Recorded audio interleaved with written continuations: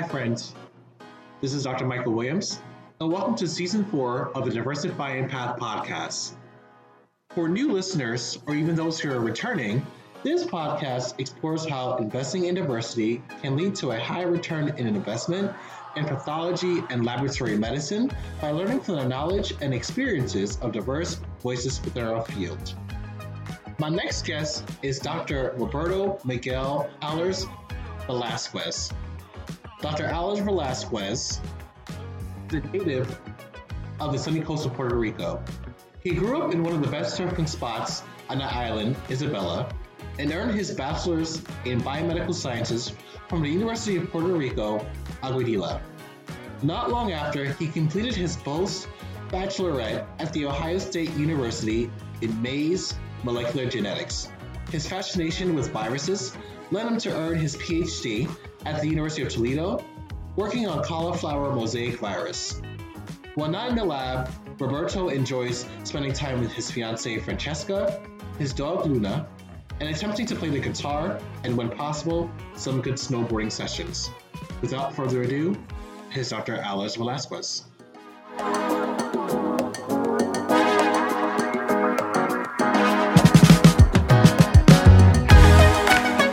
All right. Hi again, friends. This is Dr. Michael Williams. So I'm here with another episode of the Diversifying Path podcast. So I'm here with my next guest. So can you tell us who you are, where you are from, and your pronouns? Yeah. So my name is Dr. Roberto Alers-Velazquez. I am from Puerto Rico, from the my hometown is Isabela, and my pronouns are he, him, his. Perfect. So I'm doing a little something interesting today with this episode and reaching out for those who are in STEM. And so I'm glad that Dr. Alers-Velazquez is here. And I wanted to start out with getting your journey towards getting a PhD. Yeah. So my journey in particular is. I feel like it was a very, it was a lot of work to get to the PhD aspect. Just because, for example, I went to a small college. I went to a small college where there was really no research, like wet bench research, compared to other big institutions in Puerto Rico. So a lot of the research that was being done there was mostly for experience and to kind of get your feet wet and understanding what research is. So that was a little bit, that didn't really work in my favor because, when applying to grad programs in the mainland and big universities, a lot of them at that time, I'm talking about 2014, they were a lot of the institutions were looking for a lot of things, including experience. And, my experience mainly came from summer programs. So I was very fortunate to be part of different student groups and organizations in my undergrad that really helped me kind of empower myself as a scientist and be like, okay, you need to do this and that. And I had really good mentors who guided me along the way. So I applied to summer research programs. One was funded by NSF, where I did a summer research in University of Michigan, where I did a little bit of biochemistry work, and that was actually my first experience in a main big institution wet lab kind of research, and that kind of before that I never had any experience.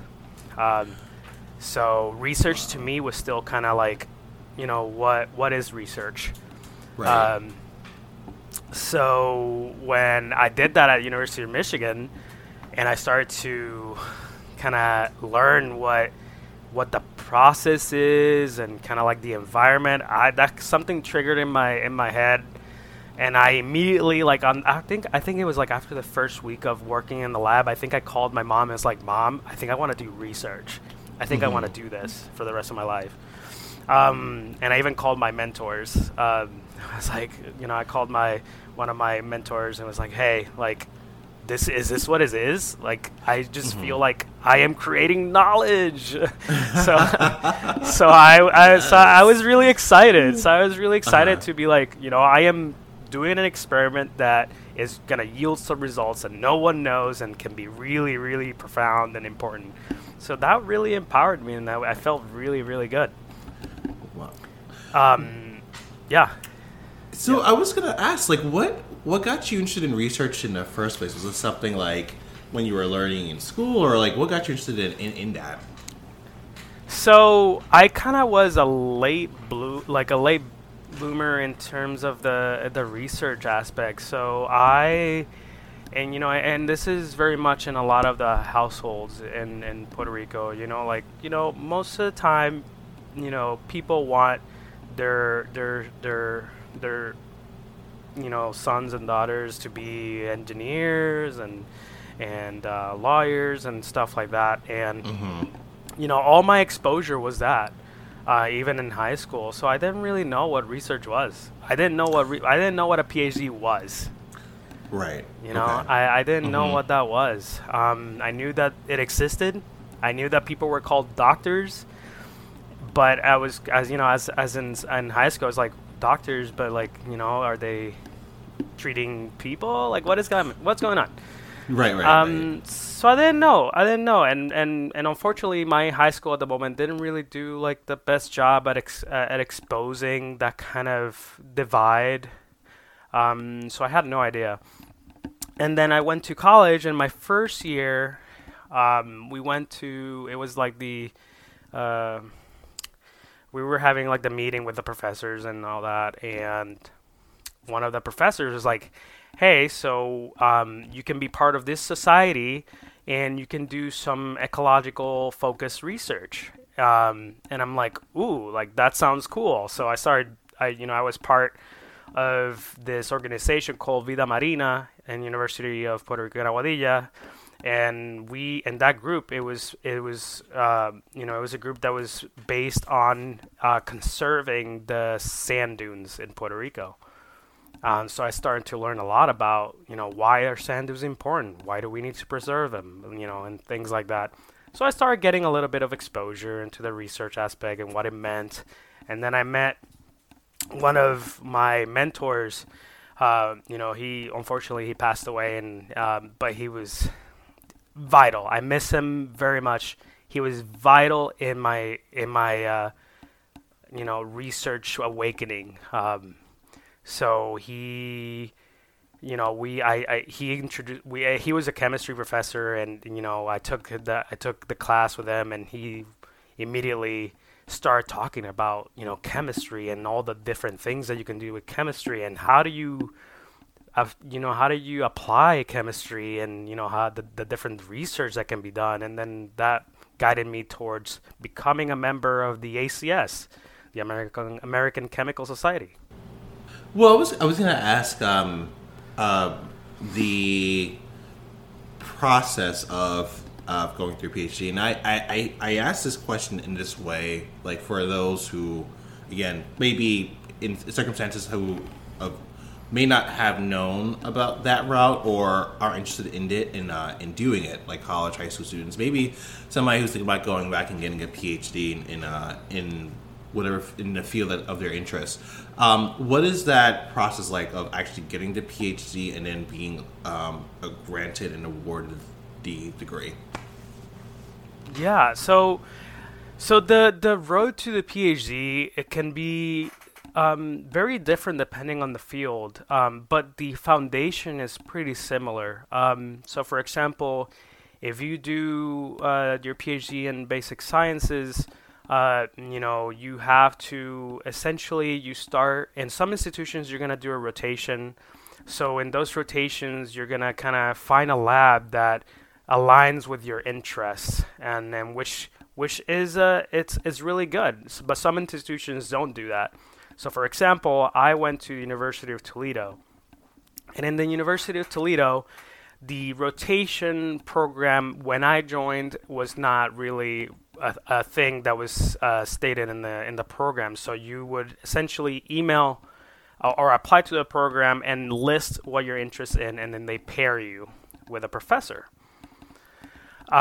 So essentially, when you're in your road to doing your PhD, if you're in a program that does rotation, that's really good because you get to find out a lot of things, right? You want to find not only the research, obviously the research is important because you're going to be doing your PhD in that, but also, which is extremely important, I would say is the most important thing when picking a lab or a research area, is how do you fit in that environment? Are you in an environment that is going to support you? Are you in an environment that is positive, that is empowering? Are you in an environment that's not going to make you feel stressed to the point that your mental health can be put into, can be sacrificed, right? So that's good. In terms of rotation, that's good because you get to learn all those things. If you go into an institution that doesn't have rotation, you run the risk that you end up in a lab where the research is great, but you're not in a good environment. And that can be bad, right? That's not to say that you cannot change, because I've known people that have gone and started in a lab and just they don't really like the environment. They don't feel it, right? They don't feel that connection, and they have been able to switch into a different lab, and that's possible. But once you establish where you want to work, then it's a matter of kind of having a really good communication with your PI. I think that's vital too, because so many times when I was in grad school, a lot of the questions, one of the biggest questions that everyone was always asking is like, how do I know I'm making progress? How do I know that my PI is finding my work satisfactory? How do I know that I'm advancing and that I'm closer to achieving my PhD? So I think it's vital that, you have a really good communication with your PI and establish that, this is my goal. This is what I want to do. What do you expect from me? I think that's such an important step when you're establishing a rapport with your PI, is like, what are your expectations? Because that way you also know, like if you're in a lab that the PI is gonna really have high expectations and want a lot, then whether or not you as a person, and that's fine, that you cannot achieve that kind of expectation, and that's fine, because sometimes it's hard and it's to achieve those expectations, and you would kind of sacrifice a little bit of your mental health because you got to work a lot. Right. That in this part of the story, there are definitely the parallels when you're going for any advanced degree, is basically finding out the the environment you're working in. And I think it's important about the mental health aspect as well too, about bringing that up, because kind of the same way, similar in medical school, for example, and I'll say in my experiences, or in residency or in rotations, where you can work with a very great team, and I think that aspect, it inspires you to say, for example, this field is great because I've had such a great experience with it, and I'm going to stay away from this other field because I rotated it. And I'm just saying, can I say the royal I don't know if that's a thing. Royal we. I'll say we, the royal we. Basically, you rotated another field and you're just like, this was the worst experience I've ever had. I need to stay away from that. And I think it does, the parallels are basically, I'm assuming the same in working in a lab where, you want to find somewhere that you're basically building your future, and you want to do it in a way that you're happy in the environment, or environment that gives you the greatest joy, so that way you can do the best that you can without feeling the next stigma for going in and feeling like, I don't know what's going to happen. How do I protect myself while also advancing science or helping patients in one way or another? So I really did appreciate that, because I feel those parallels for sure, and I'm sure there are people who are listening to this episode where they've been in those situations where they're just like, this is just toxic, and I don't want to be in this environment. 100%. And I think for some people, unfortunately, they feel like they're trapped or stuck because they don't know. I should say they don't know, but they're just in a situation where they're just like, they have to deal with it for a certain amount of time before they can go.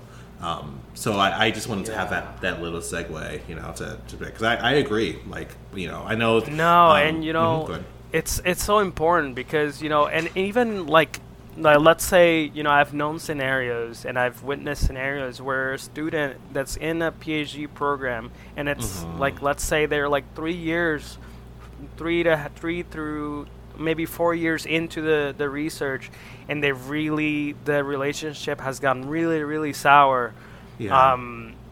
I've known people that have just switched labs and continue and graduate, and that's fine. Like, you don't, there's a lot of stigma and there's a lot of judging whenever there's a student in a PhD program that doesn't graduate in 4 years, or doesn't publish immediately. Everyone's journey is unique. You can graduate at 4 years and you can graduate at 6 years. You'll still be successful. You'll still publish a paper, and even if you don't publish a paper, you'll still be successful.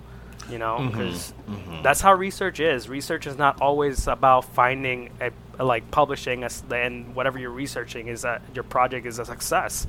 Research mainly is about failure. So if you're in that situation, that may happen. It's fine. It's fine. You'll graduate and you'll be successful. So, you got through your PhD, and then you became a postdoc. And I was wondering if you can tell the audience, again, I always love asking these questions, the role of a postdoctoral professional in a research laboratory. Great. Yeah, no, so just to start, like, a postdoc can mean many things. So you can be a postdoc in industry, or you can be a postdoc in academia. But the goals might be different. So, for example, so I followed the academia route. So I'm doing a postdoc in a lab in academia. And as a postdoc in academia, your roles, depending on what you want, is to essentially get your training to become a PI, to lead your own research group. And essentially the concept of a postdoc is to fine-tune your research skills, but also fine-tune how do you sell your research. Because at the end of the day, we have a system where if we want to study a problem, we need to find the money to fund that research. So we have to be essentially really good at putting together a plan, a proposal, and be like, this is really interesting. This can be very important towards any kind of field, either it be medicine or translational plant sciences or what have you. This is very important. You need to fund it so that we can make advances in these fields and enhance our living.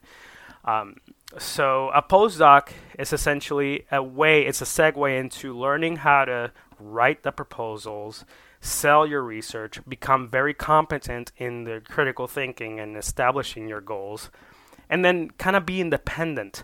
So, for example, in my situation, I'm in a lab where, everyone helps each other, everyone knows what they're doing, and everyone's is pretty independent.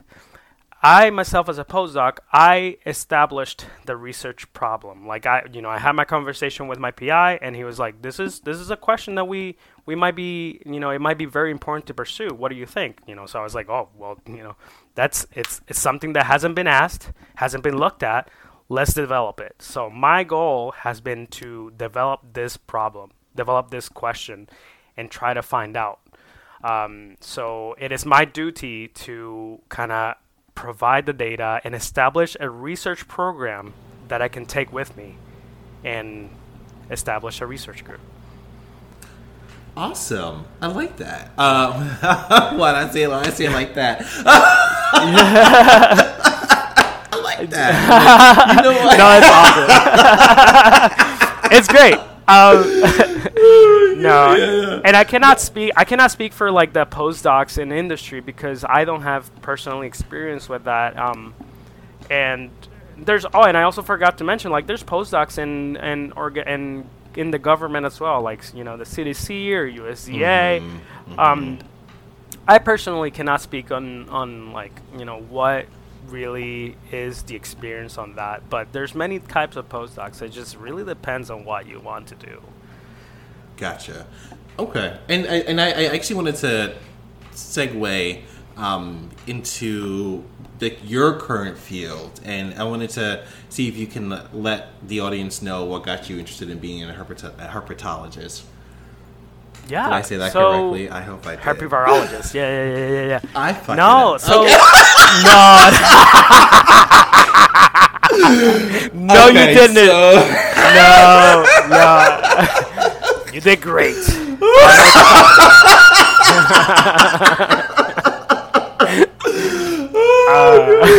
Yes.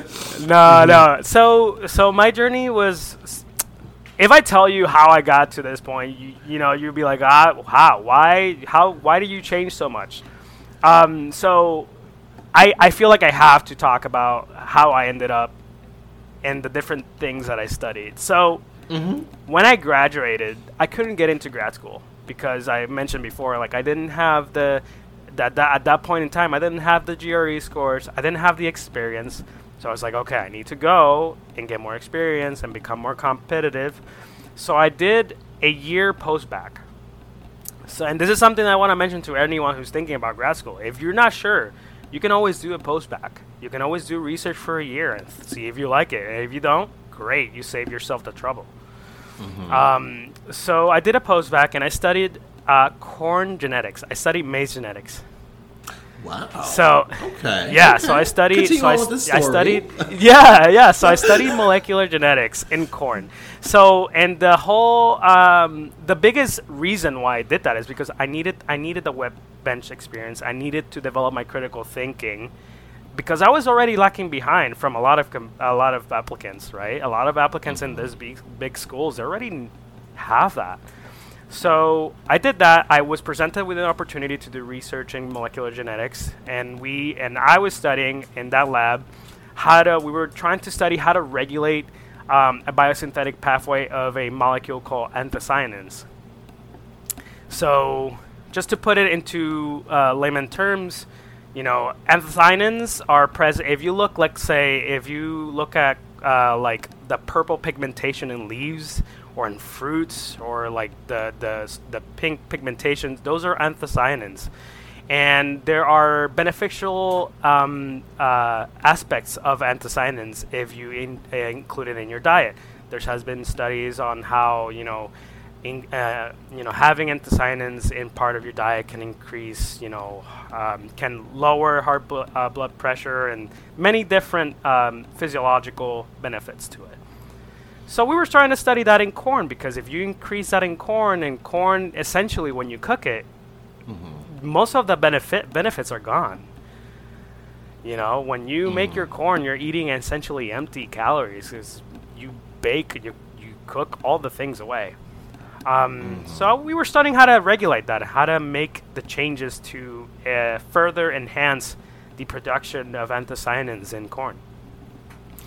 So that was my year journey where I studied that I did a lot of genetics in yeast to understand these kind of things. So then it got to the point where it's been a year. I've got the experience. Let's apply again. Let's try to get into grad school. My interest has always been virology. Always. Ever since I did a second summer research before graduating, and I did it in varicella zoster. And so this was a herpes virus, right?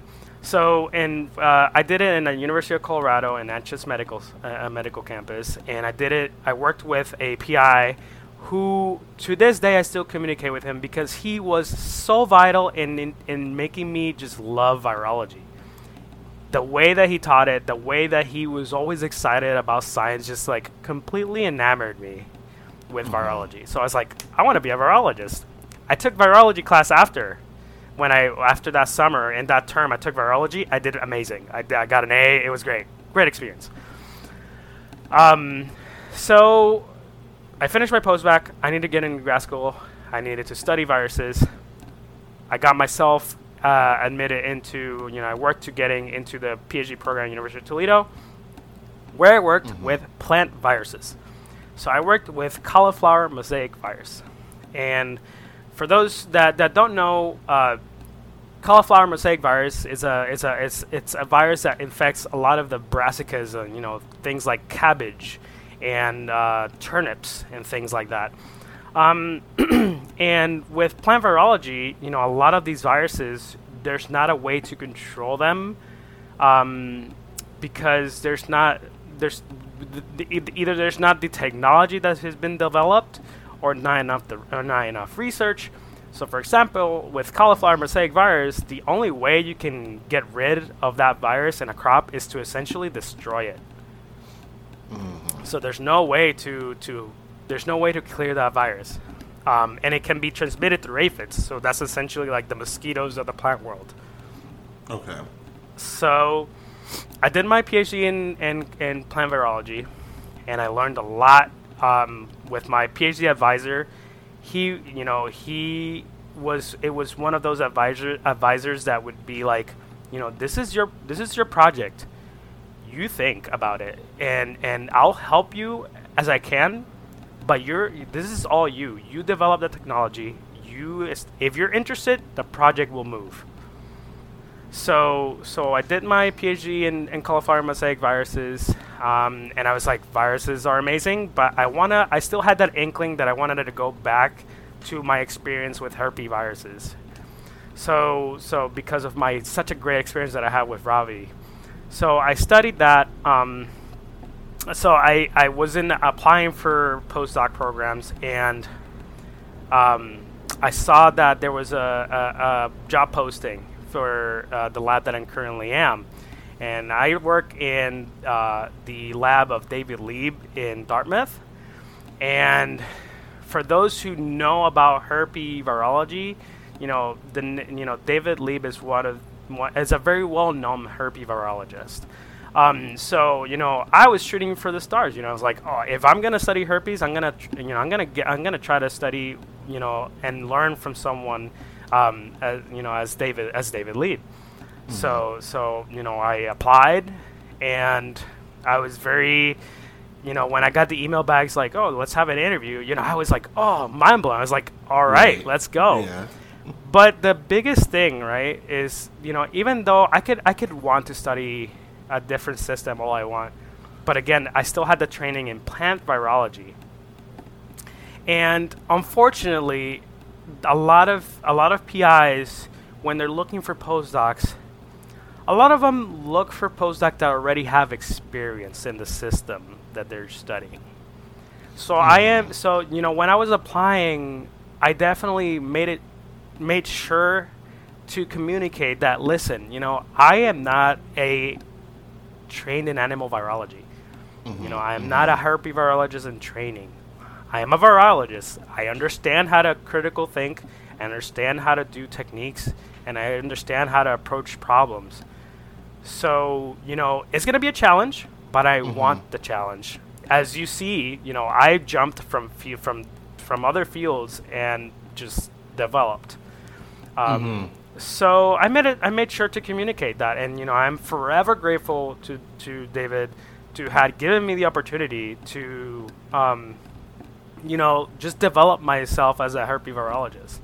And he took the chance on me to teach and give me the space to learn and establish a research question and establish my research.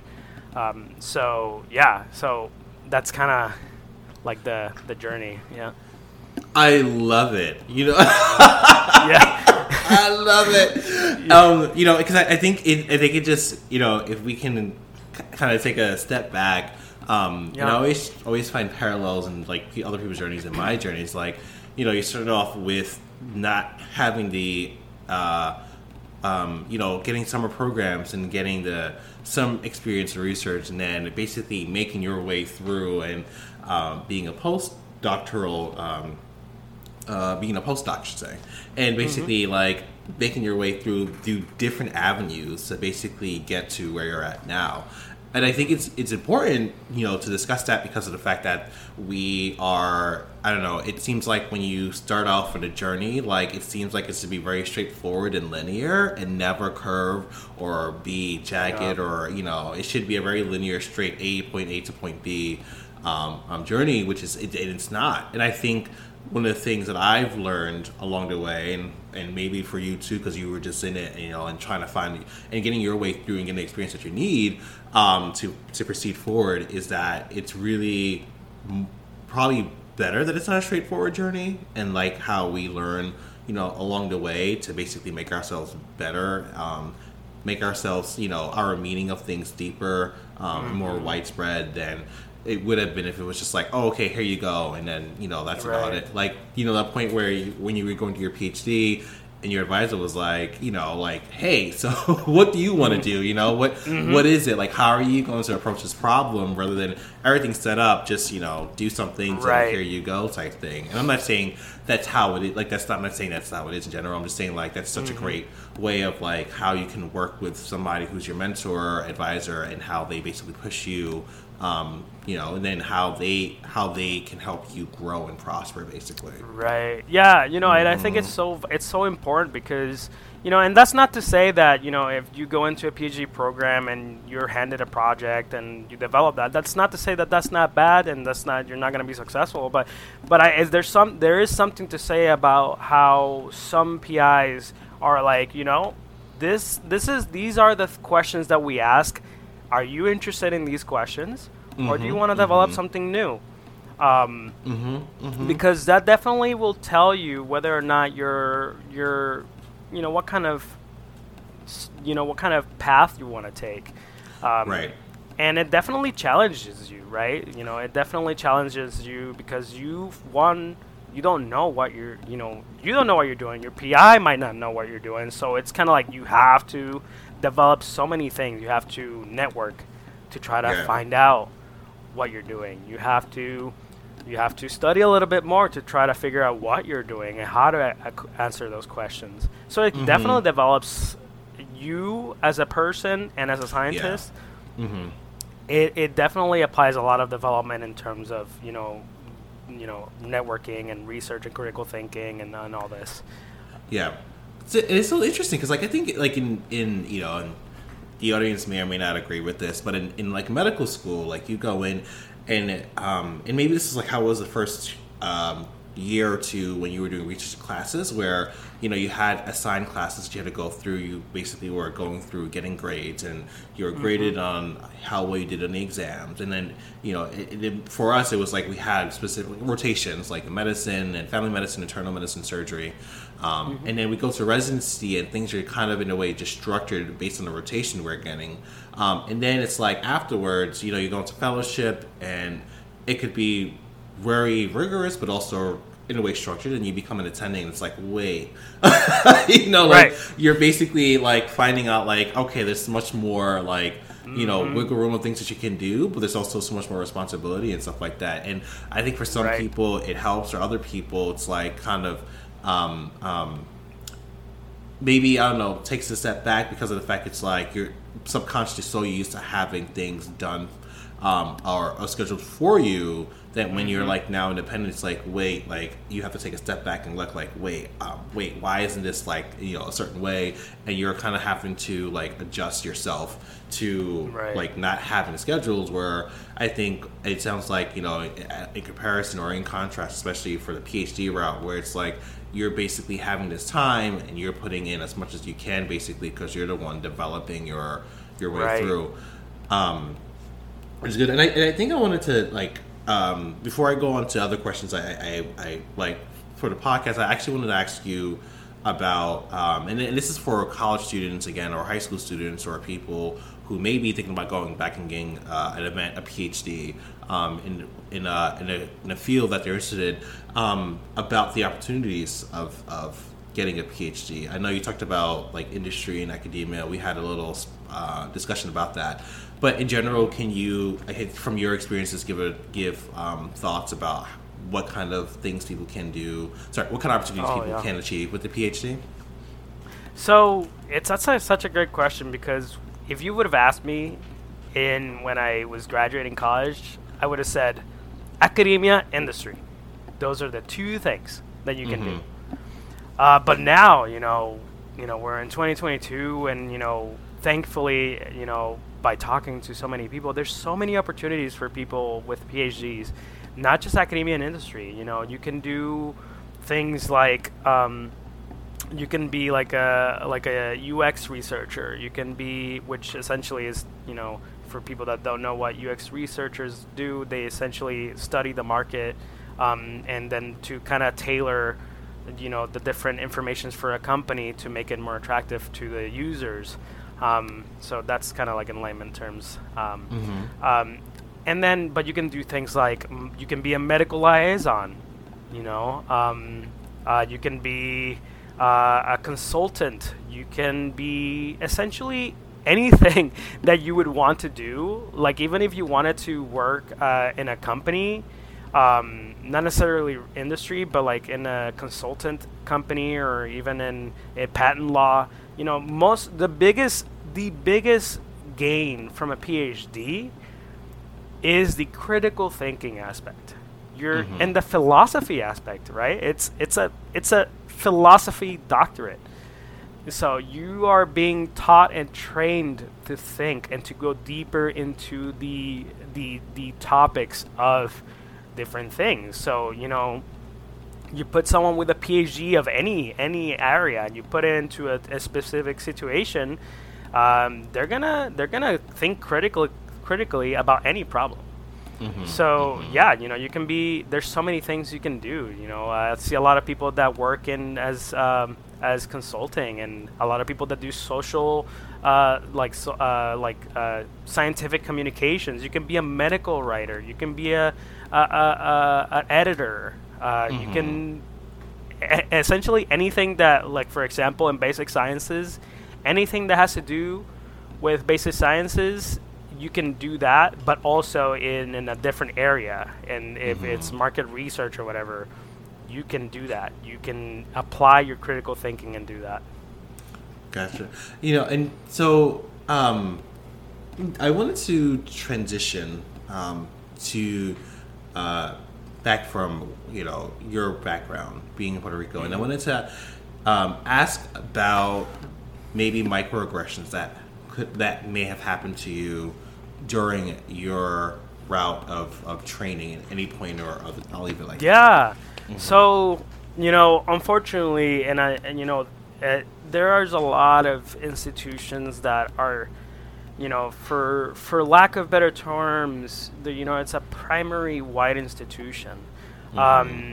So for example, to give two contrasts, when I worked at University of Michigan, there was diversity. And you can tell there was a lot of different cultures and different. There was definitely a Hispanic community there. And then when I worked at Ohio State, there was a strong diversity in Columbus. A lot of. I got through my first year out of Puerto Rico, thanks to having such a diverse community there. But then, unfortunately, when in some institutions, it's the diversity is very little, and there's many factors in that. But when I went to the University of Toledo, just to give a perspective, I got in there in 2015. I was the only Latino student in there.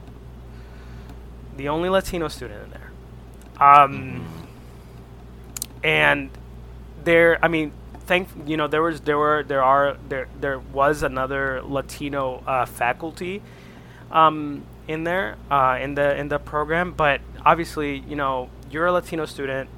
There's a different power dynamic, right, between a professor and a student. So it's not like you can go and be pals, right, and just and do things that you would do with another student that is, let's say, a first year, right?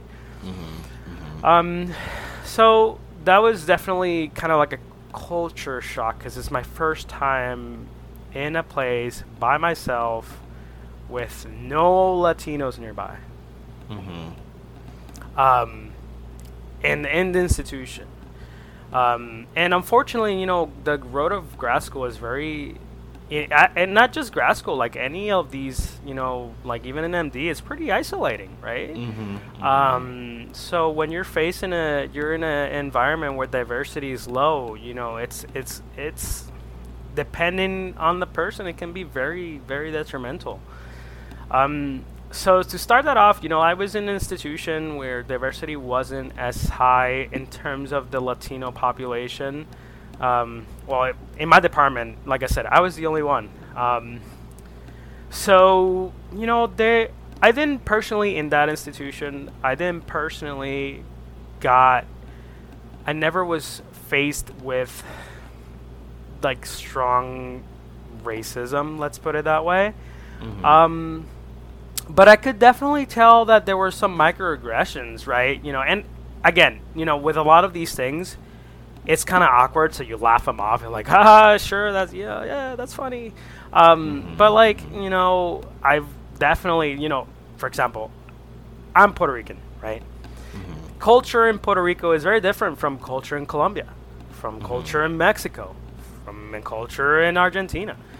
So, I've had coming from either grad students, or different people in the department, where they would make assumptions that because I'm Latino, I like for example, just to give you a clear example, that I make the amazing tacos and I love tacos, right? And like, sure, at the beginning, it's fine. Like, I obviously, I don't take it personally, because I do love tacos. But as a Puerto Rican, like having that assumption that everyone in Latin America loves tacos, and that's the main thing. That's an assumption that you should not make, because every culture is different. Everyone has their thing, right? And I was definitely, and aside from that, I've definitely been faced with situations where I felt like I was definitely treated a little bit different. So, for example, I have this memory ingrained in my head, because I was presenting a poster. This was a poster session in the department, and there was this PI who just, I don't know, I feel like you could tell the way that that this person just handles situations. But I was the only plant virology lab in the department, so I was already under a little bit of judgment, for lack of a better term, because everyone else was studying cancer or things like that. So there was, even grad students would be like, "Oh, you're studying plant virology? Like, who cares?" So there was already that kind of like judgment. So I always, even after before graduating, I always felt like, I was always looked down upon. I already had that under, I was always judged and kind of be like, oh, this guy doesn't know what he's talking about. So I was presenting this poster, and this was like, I don't know, my second year, and I was still developing my program, like my research project. And I had this PI mention, he's like, I think I was like after my qualifier, actually. This was like maybe my third year. And after my qualifier, and for those who don't know, like in PhD, you go through a qualifying exam to become a PhD candidate. And then after that, you can establish your research project and graduate. So after I passed my candidacy exam, I had a professor say, with this research, I think that maybe it's better if you just drop to the master's and go. Wow. Yeah. And yeah. But what made me mad? It was that this professor didn't say that to anyone else. So it's like, oh, maybe you can, with this research, maybe you can just drop down, go to master's, just go away, And I was like, in my head, I was like, okay, well, first of all, that's kind of shitty to say. So, like, you don't say that to a grad student ever. Like, that, no. Big no-no. And then thankfully I have the mentality that, I'm always down to prove someone wrong if they're gonna doubt me. Mm-hmm. So I was like, okay, all right, note taken. I'll see you in graduation. Mm-hmm. So, and sure you did. Yeah, exactly. Exactly. And you know what? I still, to this day, I still think about, rent free in my head. It was like, you know what? I made it far, and no thanks to you. Wow. Yeah. Yeah. So yeah, I faced that. Yeah.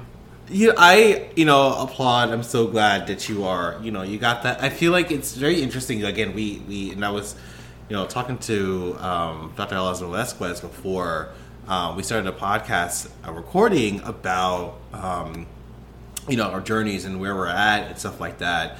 And then finally getting to the point of the degrees, and I'm just like and I just say my experience, like when I applied to med school, I didn't get in the first time, and I thought that was like soul crushing, and then and all that, and here we are now. We're basically here where we're I see what I'm saying. Basically, we are here where we are thriving in our own ways and still finding our way even after being granted these degrees. And being able to go forward. And I think I wanted to actually transition. I use the word transition a lot, people. It's literally what we're doing. It is, right? I wanted to talk about like your experiences, your experiences, and I think I it's a variation of a question that I asked about what does it mean to be a Latino in science? Yeah, no, so it's a very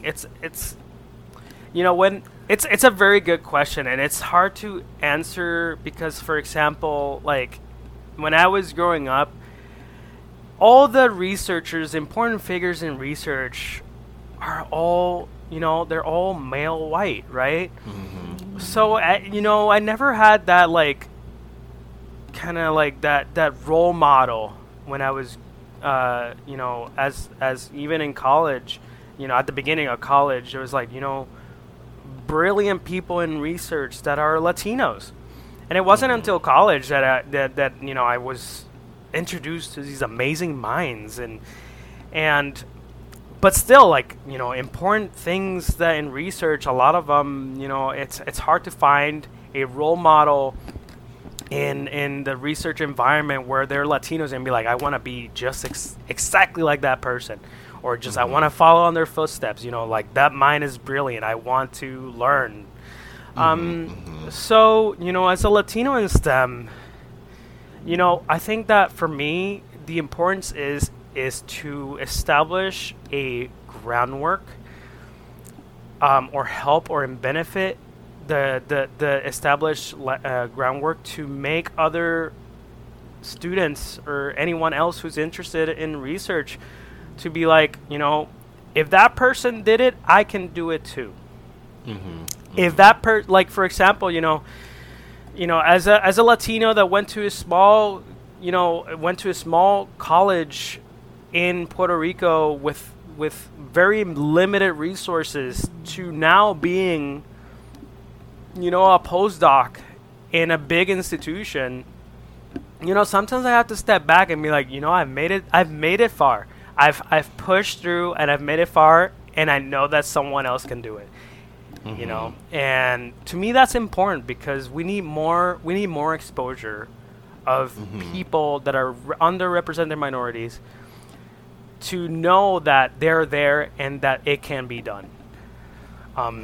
So to me that's what it means to be a Latino in STEM, is that I can be proof that no matter where you get your education, no matter what challenges you're being faced, you can achieve what you want and get to and get whatever job you want and do whatever you want to do. And that, there's going to be challenges, but, we have to push through. And I just want to be living proof of that. So I got inspired. I was like, Yes. Yes. Yeah. Yes. It's very inspiring. I think that again, like when I have people come on, I always just like hear their passion about what they want to, like how they, go forward. I think one of the things that I'm delineating is the fact that we are professionals in various fields, but we also think about how we want to do things for others who are coming behind us to help them, get something. And whether that be just seeing another person who looks like us, like for example, and I like in medicine, like when I see another like when I was doing medical school or even in residency, and I've seen another black physician, it was just like black resident, it was just like, oh wow, like you made it too, like wow, you're on the other side. Wow, it's like so awesome to like see this, and like and then residency and training happens and so many different programs, and but that one moment where you like wow, like why is it that it's like it's I don't know, like seems like this this mountain that somebody else has to climb, and then you're just like, oh, you two, you made it over, like. And you know what's the thing? Like it should. You know what's the thing? Like it shouldn't be that way, right? Like we should be able to be in an environment and be like, that's normal. That you are here, great. But it's my experience too. Whenever I see even in social media, whenever I see anyone like achieving the ultimate goal for people that want to be academia, becoming professor, and they're Latino, I'm like, oh my god, you did it. Let's go. So excited.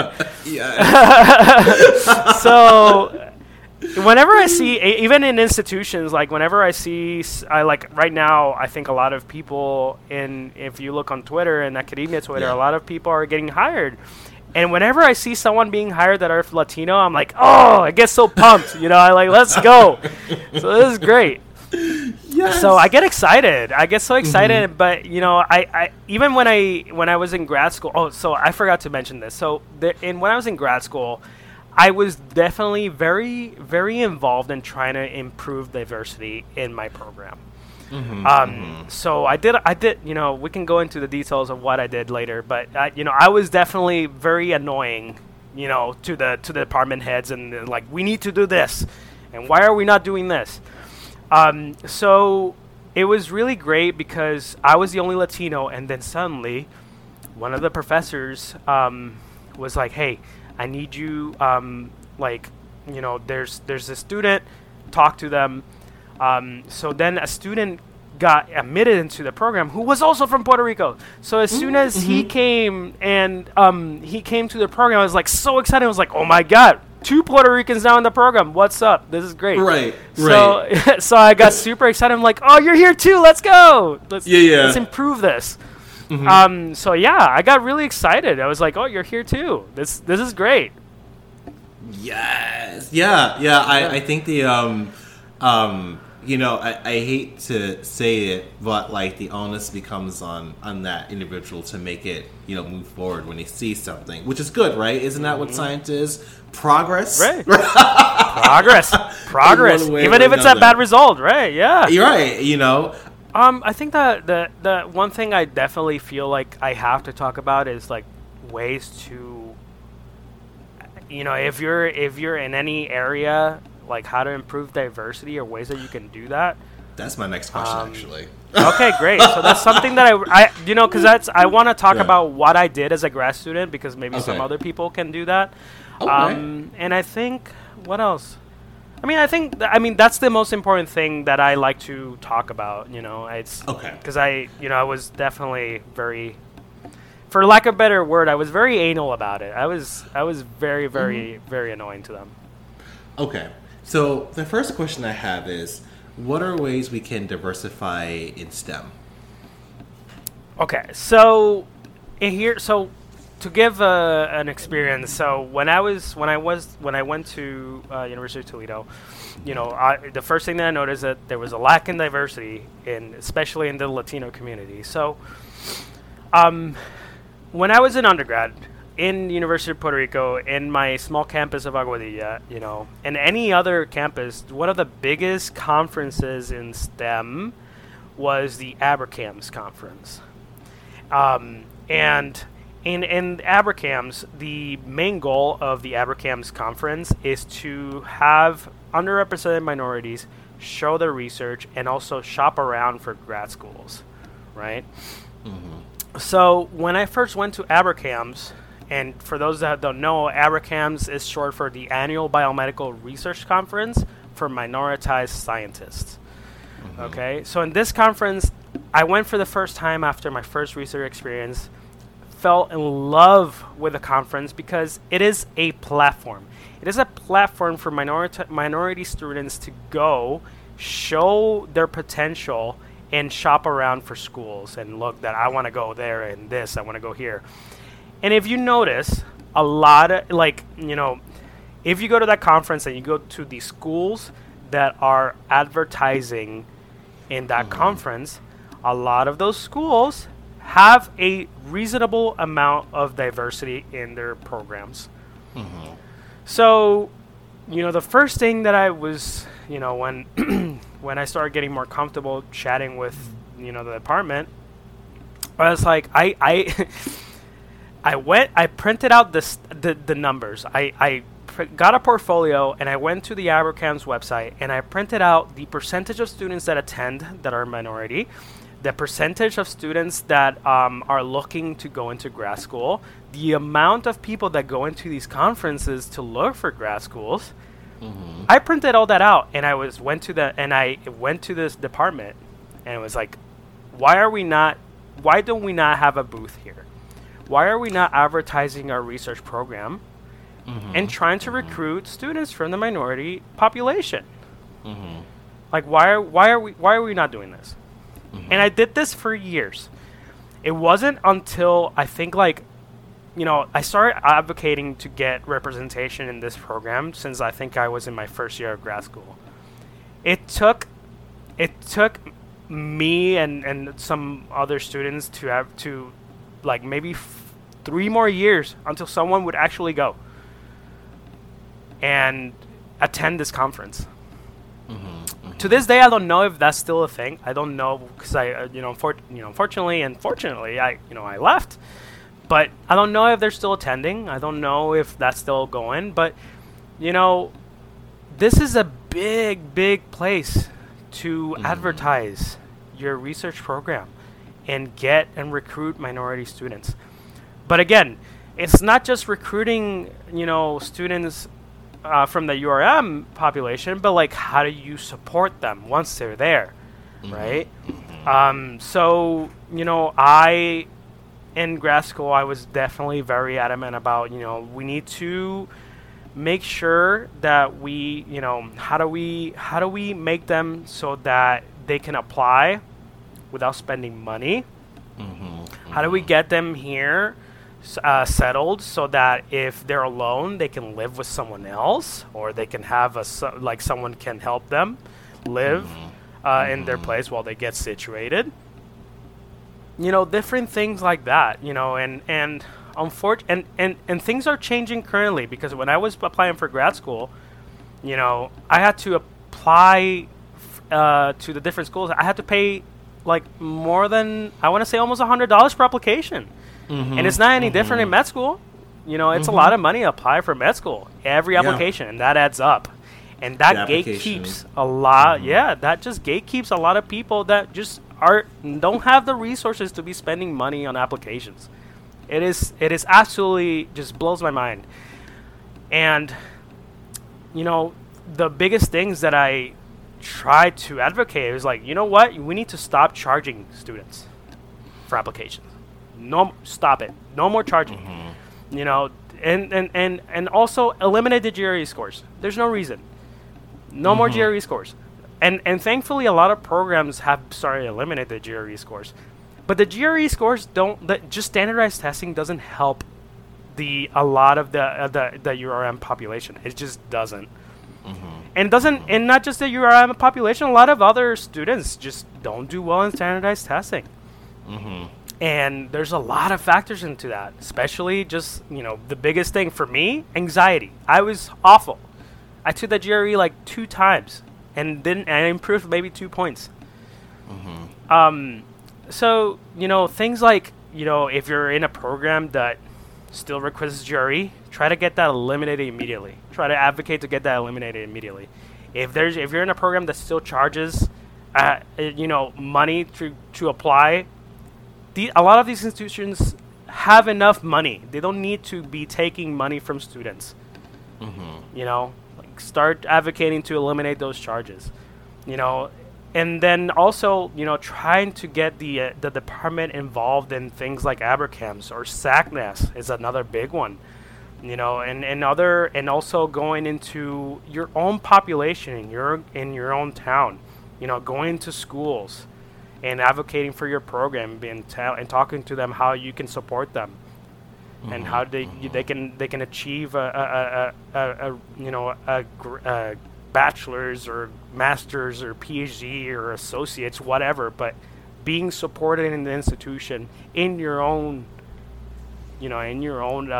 environment. Right. Because retention is also very important.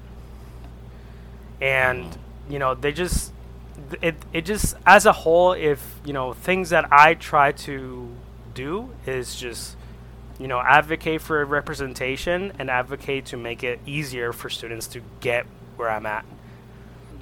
So those are the things that you can do. And right now, thankfully, things are evolving for the better. Hopefully it gets better. There's a lot of diversity and inclusion offices in different institutions, and hopefully those departments, the diversity and inclusion, actually do, what they're supposed to be doing in terms of recruiting and keeping. So get involved with that department and try to see what they need. And then the last question I have is, how can people follow you on social media to see how your career flourishes? So if you are on Twitter, you can follow me on Twitter. My handle is RMAVerde. I put it just like a virus, so that's RMA. I know. I created my Twitter, and I was like, I want to be a virologist, so my handle is going to be a virology handle. So I was like, that went over my head, because I was just like, oh, okay, some unique thing, sure. It's because my initials is RMAV, so I was like, oh, that sounds like a virus. RMAV Verde. And now it comes full circle. Full circle. So you can find me on Twitter. Handle is RMAVerde, so that's RMAVIRIDAE. Or you can just look me up by my full name. I'm sure you can find me on Twitter by my full name, Roberto Alers-Velazquez. And you can find me on Twitter. On my Twitter, I have a link for everything else. So. Okay. And then, do you have any final words for the audience before we head off? I think final words is, just once you find your journey, don't worry how you get there. Just don't worry how you get there. Just do your work little by little, and you will eventually get to where you want. It doesn't matter how you get there. Just focus one thing at a time, and you'll achieve what you want. Great. Thank you so much for coming on. Appreciate the story, the laughs, the explanation about the Twitter handle. Yeah. Oh God.